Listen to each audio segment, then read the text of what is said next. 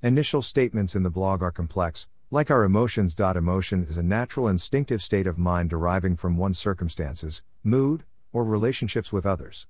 Emotions are biologically based psychological conditions brought on by neurophysiological changes, variously associated with thoughts, feelings, behavioral responses, and a degree of pleasure or displeasure.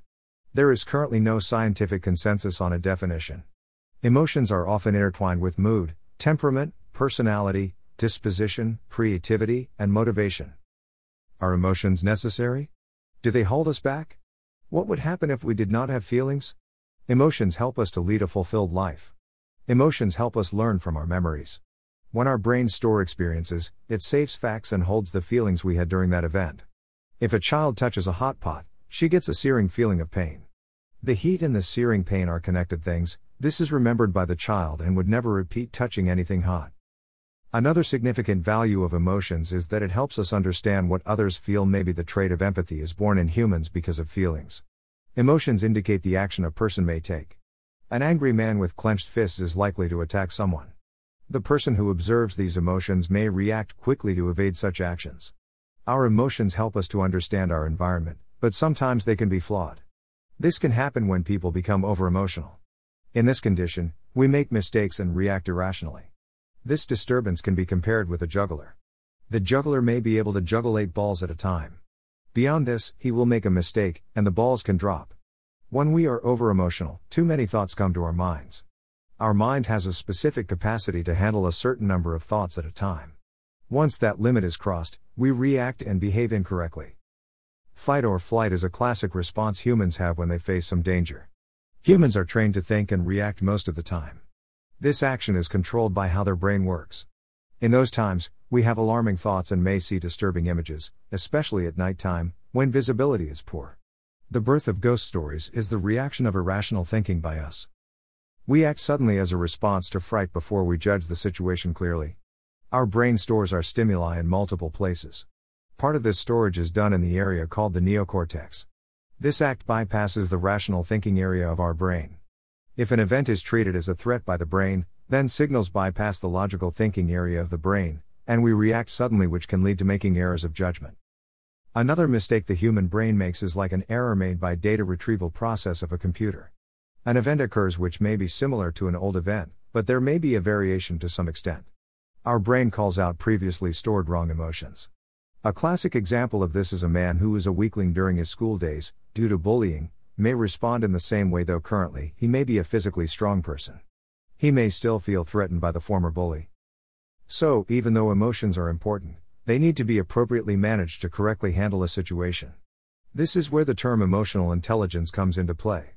It allows us to recognize and manage our feelings without being controlled by emotions.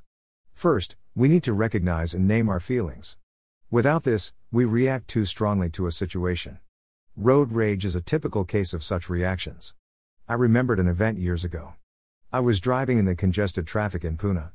A 3-wheeler Tempo was wrongly trying to overtake me. He ultimately rammed into my side view mirror and broke it. I was upset and knew it. But at the same time, I knew that losing control of my emotions was not worth it.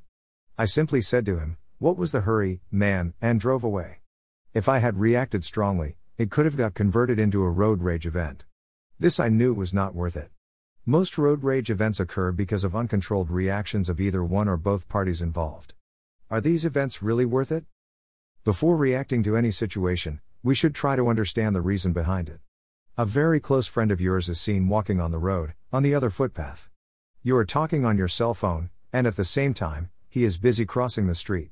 He dashes across, sits on his bike and rushes away. He has not even acknowledged you. You think he is ignoring you, and you are upset. You take a vow never to talk to him again. That is an irrational reaction.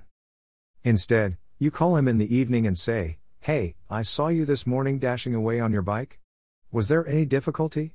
99.99% of the time, the friend would say, "Oh, my God.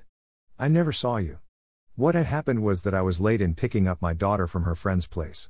So in a rush, I simply did not see. I am so sorry. Let us meet this weekend over a beer." Subject over.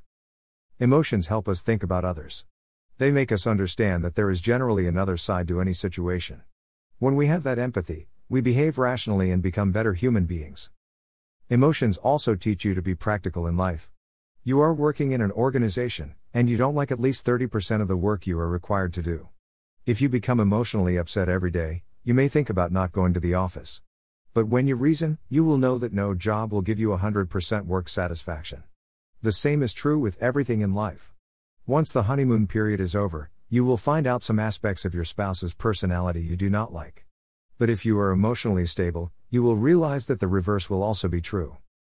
You do not live on an island where only your emotions matter. You must have a proper balance between the emotional brain and the rational thinking brain. When there is a break, you may become a replica of Hitler who never bothered about others' thoughts.